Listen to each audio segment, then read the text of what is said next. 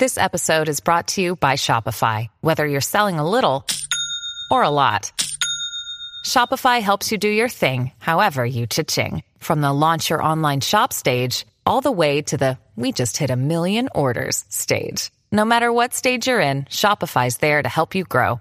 Sign up for a $1 per month trial period at shopify.com/special offer, all lowercase. That's shopify.com/special offer. Before we start, just a quick reminder. Please make sure you're subscribed to our show wherever you get your podcasts, and please leave us a review. It really helps other people discover the show. All right, let's get to it. Hello, welcome to Powerhouse Politics. I'm ABC News Chief White House Correspondent Jonathan Karl. And I'm ABC News Political Director Rick Klein. And this is an emergency edition of our Powerhouse Politics podcast. We usually come to you later in the week, but Rick, too much happening. We felt a need to get to our listeners on 3 major storylines converging right now. Of course, we have the... Wait, first, John, are you calm? I want to make sure you're calm before we say calm down a little bit. I'm trying. Hunter Walker, our friend at Yahoo, showed me a sign they had made. The keep calm and carry on. They've redone it to keep calm, John Karl. So, good. Okay, good. Just making sure. I'm trying to keep calm. White House request. But 3 major storylines, really. First of all, we have the upcoming vote on health care. Really can't overstate the importance of this to the Trump agenda and his first real legislative test. Obviously, we have the Russia investigation and the bombshell that we heard on Monday from James Comey that he is investigating possible links between the Trump campaign and the Russians. And then, of course, what normally would be the lead story everywhere, the confirmation hearing for what would be Justice Neil Gorsuch. And the interesting thing to me is how these stories are sometimes related and sometimes not related at all. So you have these bombshells that you mentioned. The director of the FBI saying no evidence for the Trump tweets. In addition to that, you have this amazing statement that the Trump administration or the Trump campaign under investigation. And then separate than that, you've got members of Congress that are being told basically, trust us. Trust our word in the Trump White House on the health care bill because it can't be the last word. So you're saying credibility is a possible... Credibility is a string that you have to carry forward right there. And one question is, are they going to make good on all of these things? And then you have Gorsuch, which to me is almost happening in an alternate Washington reality. It is so normal. And he is so nice. And the members of Congress are playing it just like they always play these confirmation hearings that we've seen for so many years. It seems to not be happening in Trump's Washington, which I guess is a good thing for the White House because it seems like that is on track. So you have all of this chaos swirling. And then the thing that you traditionally think would be a big showdown, major battle lines, all the money being spent and all of the pressure being brought to bear, that has been quiet. And everything else is what's swirling around.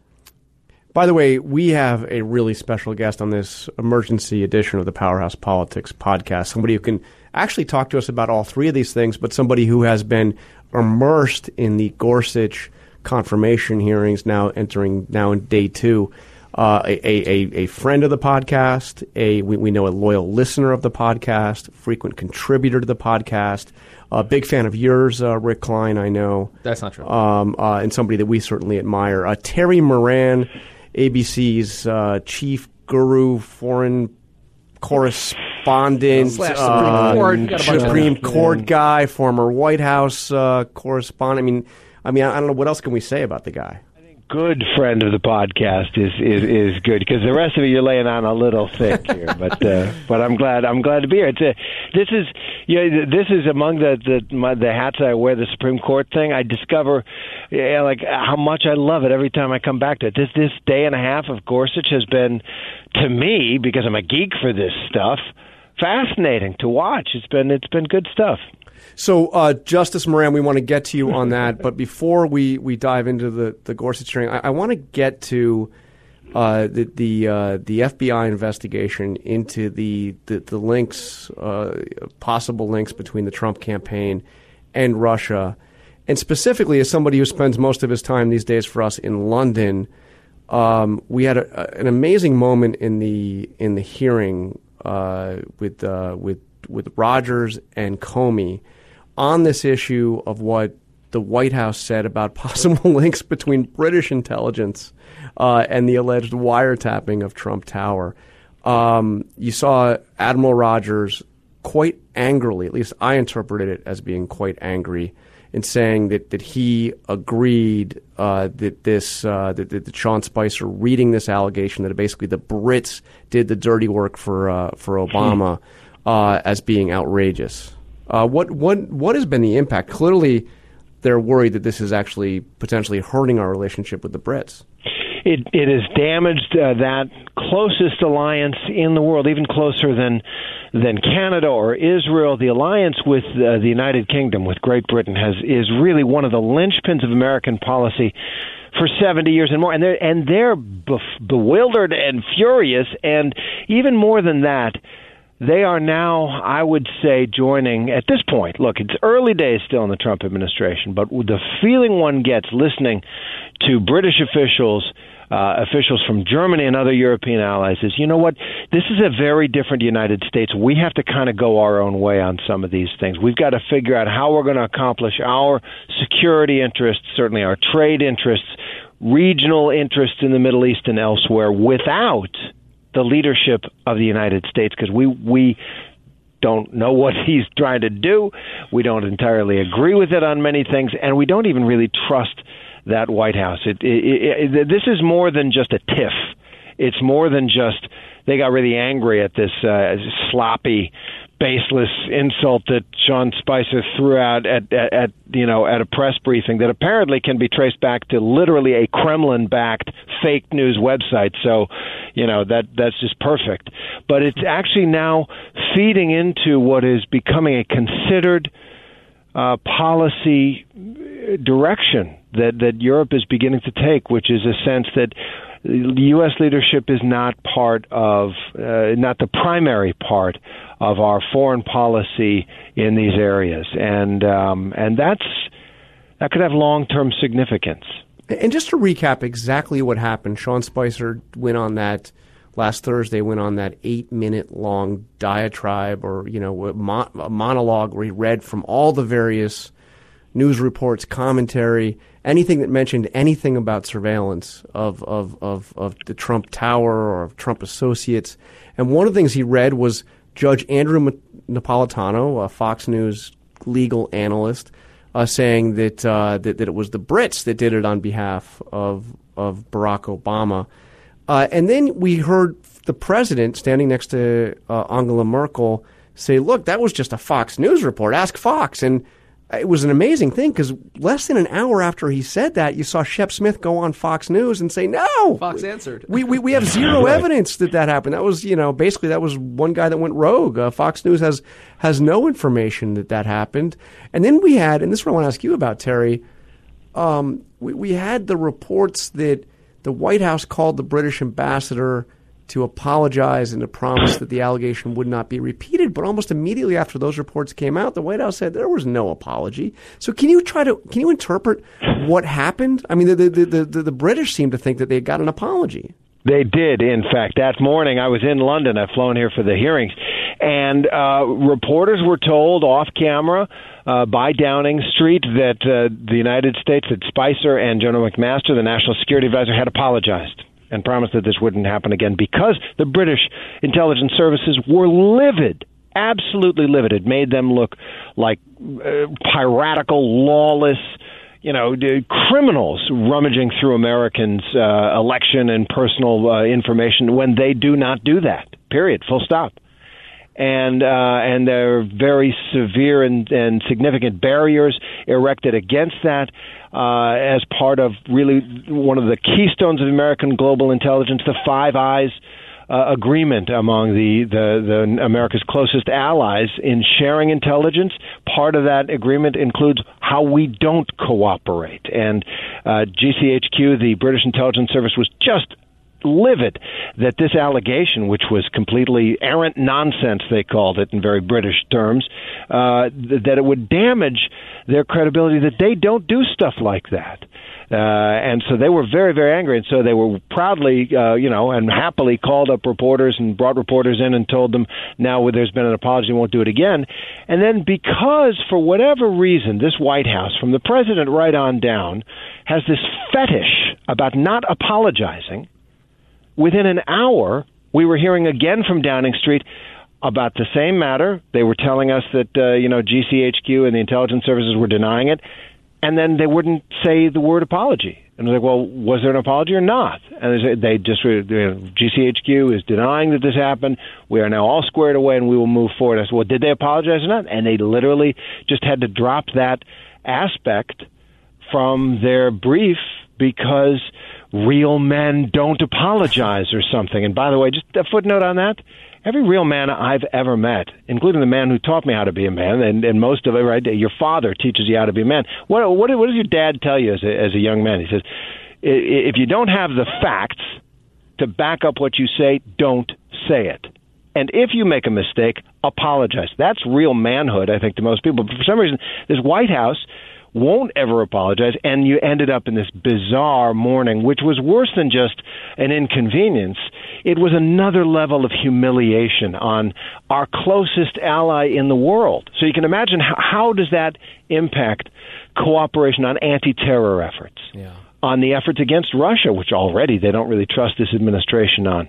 Because Russia is not just meddling in American elections. Obviously, they've been meddling in Europe for about 500 years.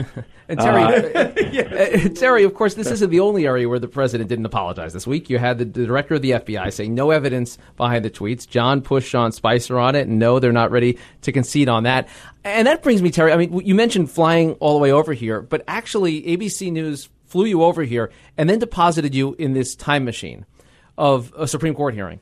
You went back to another time where things were pretty predictable, at least to my mind. It seems like you guys are in a bubble in that hearing room right now, and you've been there for so much of it. Has this tense atmosphere where you have the director of the FBI saying the president lied, you have the director of the FBI confirming an investigation, you have this scramble, a lobbying push by the president on his first and biggest legislative priority, the arm twisting going on. Does any of that spill over into that hearing room with Judge Gorsuch? It does, and I like the description of this as being a kind of a time machine bubble. It's kind of nice. It is. We're listening to senators question earnestly, from their conservative or liberal or partisan backgrounds, but with earnestness about constitutional issues and stuff like that. And that has been very, very gratifying. But what you're talking about is the weather around us. And it has blown into this hearing room a couple of times. Once the mood music, as Mike Allen would say. The mood music, exactly. It's definitely in there. For one thing, sometimes quite sharply, Judge Gorsuch, the nominee, is directly questioned about the FBI investigation into the alleged potential links between the Trump campaign and Russia, and so in that way it comes in. But in other ways, one line of questioning that Democrats and Republicans have pursued is how independent can you tell us? Can you guarantee that you will be independent of this president who has nominated you? Can you stand up to a president who may, as Richard Blumenthal, a Democrat of Connecticut, put it yesterday, be involved in a criminal investigation that may get to the Supreme Court, as the Nixon investigation did? So sometimes the crazy events and the in some ways desperate urgency of events outside those other things that you're talking about outside this hearing room seep in. But I am happy to report that most of these long hours in here are spent on sometimes difficult but often quite meaningful constitutional and statutory and personal discussions. Just like, I've been covering these things. I said the second week I was on my first newspaper job, I covered the Bork nomination. So I think I'm going to, at some point, have covered the nominations of every single one of the Supreme Court. I'm getting there. And it feels like, and not the Bork one or the Thomas one, but it feels like a normal Supreme Court nomination. We've heard Marbury versus Madison and Roe v. Wade and even Chevron. We remember those things. So let's talk about Judge Gorsuch, because to my mind, you used the word earnest in the questioning. The word that springs to my mind about Judge Gorsuch is earnest. I also think he's coming across, to my mind, my observation, want yours on this, compassionate, human, humorous at times. He's joking around with some of these senators. Yes, there's been tense moments, but how is he handling this rather extraordinary moment in Washington? Well, we see he's handling it very well, and I think it would take a remarkable effort by Democrats or something very surprising coming out to generate enough public opinion to block his nomination. He's on his way, it seems to me, just after a day and a half of this. Now that could change, but we've seen two Judge Gorsuches. One is the one that you're describing, this calmly poised, confident person who is unafraid to share his heart in talking about his family, but also in talking about the law, how much he loves what he does and reveres certain mentors in the law, and how much he cares for the plaintiffs that come before him even. And that is winning, because it does seem quite humane and good. The other issue, though, that's come out is he's under questioning for the first time, half an hour at a time, 30 minutes at a time, by Democrat, then Republican, then Democrat, Republican, Democrat. So under the Democrats, he's got to face for 30 minutes. Sometimes, none of it has been mean-spirited, but tough questioning, certainly by Senator Durbin of Illinois. And then you get a sense this is not a man who's used to being challenged. He gets a little testy. It seems like he's a guy who does not suffer fools lightly, and it's come out in ways that are probably not that great for him with senators, although he's never going to have really anything to do with them again if he gets confirmed. But it's interesting to see that, and maybe every nominee at some point in this process just wants to stand up and Jack Nicholson them all. You can't handle the truth, but I think we've seen a side where he's a little less patient and a little testy, almost a little conceited, I think, has come out. And, he's a guy who's had amazing success his whole life. He's entitled to it. But as a judge, that's the one thing where I'm thinking one of those Democrats is thinking, I can get him to snap maybe. So how's he handling the big question about how he would face Trump, and if something comes before him, whether it's something related to a criminal case or something related to the use of executive power, how convincing is he in saying? I know the line he used was "There no man is above the law." Is it convincing? It is convincing, in part because he's not close to Trump at all. He doesn't know him at all. I met him once in the interview, and that's it. And so I don't think he's got any specific loyalty to Trump. However, as far as executive power is concerned, he was a lawyer in the Bush administration, the George W. Bush administration. He helped craft some of the positions around the whole Guantanamo issue, the maximal exercise of presidential authority that administration was trying to affect down in Guantanamo. We grab these people around the world, we put them in cages in this place that's not in the United States, and we are saying no court can review us over there. And once the court said, well, yes, we can, well, okay, they don't need any kind of habeas corpus. They don't really need full legal rights. And the court came back and said, yes, they do. So in that conflict, he took the president's side. That was what he was paid to do. So it's probable that he has a healthy sense of presidential authority, and that will be important. When the immigration ban comes before the court, he might be on it, and it will. The travel ban is likely to come before the court. And then we'll see.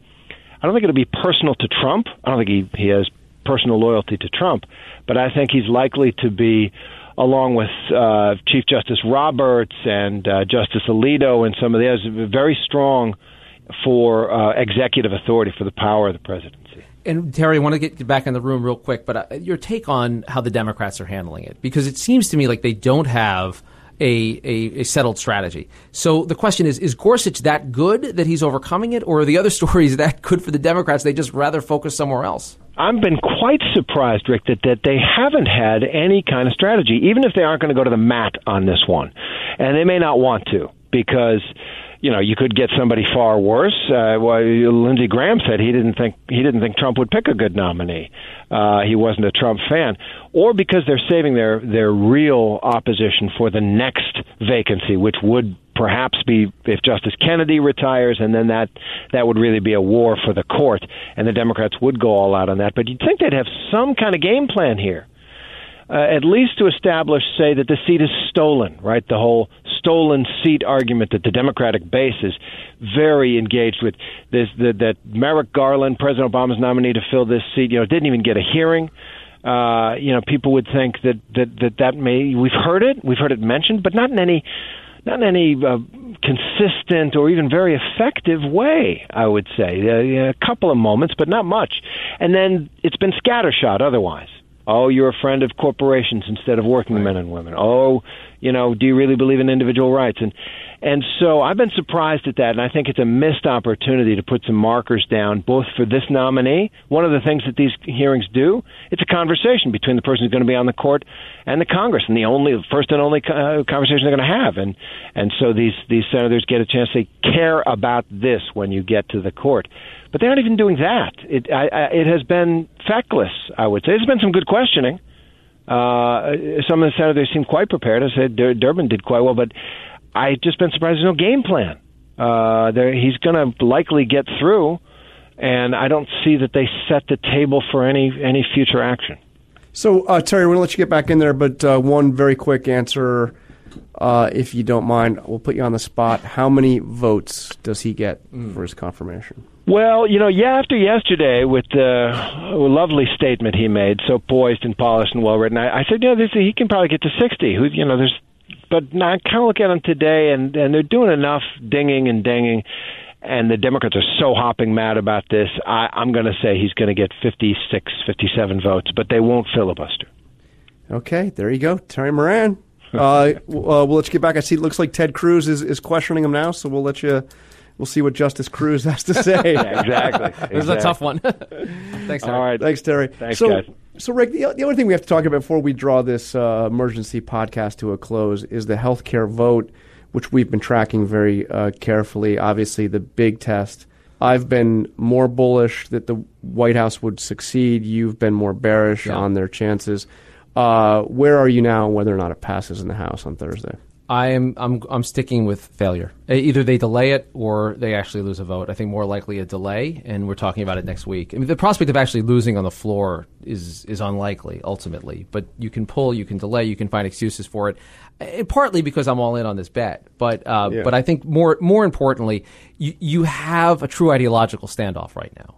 And you have some of the highest profile outside groups like Heritage, like Club for Growth saying this is a no.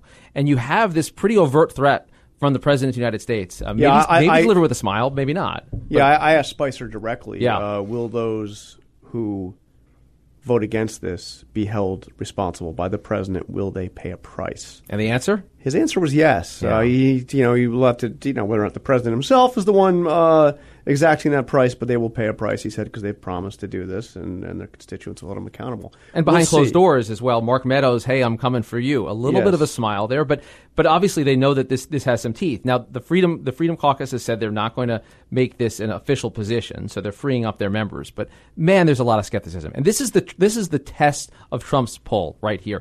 Trump is very popular in a lot of these members' districts, very popular with the base of Republicans, but not popular nationally. Do they buck him on this, hoping to either get a different deal, a better deal? If not, the flip side is the Trump-Ryan team of rivals that the two of them represent, uniting the different wings of the party. That is a formidable presence. And on one level, winning in the House, so what? That's easy. On another level, they were counted out on this one a long time ago. It would be quite an achievement for them to turn it around. Yeah, even though they passed some 40 times various It's forms different of, when it's real. It's totally, but that's exactly it. It's different when you're actually talking about legislation that impacts people's lives. It was passed in this hypothetical fantasy land. Wouldn't it be nice? President Obama wasn't going to sign it. It's real now, and they've pushed this, and if they're able to get it done, it would be a remarkable legislative achievement. I'm still betting on no. Okay, so you're wrong, but that's okay. I think it's interesting that the White House has put this in such stark terms. Explicitly today, Spicer was saying that this impacts all the rest of the agenda that they want to do this year. It's like they're leading to entice people. Hey, if you want to do tax reform, right? You got to do this if you want to get through to your budget stuff, you want to get through to tax reform, if you want to get through to infrastructure, all the things that they want to do, they've got to have their first victory. This should be the relatively easy one. It's the one they all campaigned on. But I agree it's going to be a very tough vote. I think that because they have defined the stakes so starkly, because the president is so vested in this, they will get it passed in the House on Thursday. But I will also tell you this, that you talked to the White House, and I don't think that they have any idea how they will get victory in the Senate on this. I think that they are entirely focused on getting this through the House. And I think that it's going to be a battle royale. What they are counting on is that the calculus suddenly changes. For those senators like Tom Cotton, who came out again today, Rand Paul, Ted Cruz, Mike Lee, Rob Portman, you've got a lot more senators than they can afford to lose that have said that they are uncomfortable with this bill, that they are not in favor of it in its current form. What the White House is calculating is that those senators are trying to change it in the House. They are trying to affect the outcome in the House. If it passes the House, then you have a real choice in the Senate. These Republicans either have to support doing this, what many of them see as a half measure, or doing nothing, which would be leaving Obamacare in place. And again, it come back to where we started with the linkage between these major storylines. One observation I was struck by in the hearings with Comey on Monday, the president of the United States has a lot of defenders still, and there's a lot of Republican members of Congress that went out of their way during a very rough day for the White House to put on the record the White House preferred version of events, make that investigation about leaks and not about the president's unfounded accusations and not about Russian connections. And that's the kind of party loyalty that the president of the United States is now drawing on party in trying to get loyalty health on care an issue through. where he doesn't deserve party loyalty. I mean, this is he made these Right. these allegations that none of them think are true, but they've played along with the idea of diverting away from it and so in that context, him. In that context, healthcare should be easy. Yes. That's the least that you could get done because they all campaigned on repealing and replacing Obamacare. Which is why you're wrong on your prediction that it will fail in the House. Right. But we'll talk. We'll be back with our regularly scheduled podcast. Why don't we make a deal that we will do it after the vote? After the vote, deal. Now, if you're right and the vote doesn't happen, maybe we'll never be another podcast. Maybe not, John. Somehow I think you'll forget whatever prediction you made, depending on the circumstance. Anyway. Okay. Anyway, that is it for this emergency edition of the Powerhouse Politics Podcast. David Ryan, our he's executive producer now, right? Isn't he? Let's give him. Yeah, executive producer. We thank him, and we thank Terry Moran for joining us as well. Avery Miller off on vacation, but still supporting the podcast. Thank you for listening. Arlette, everybody. We'll see you next week.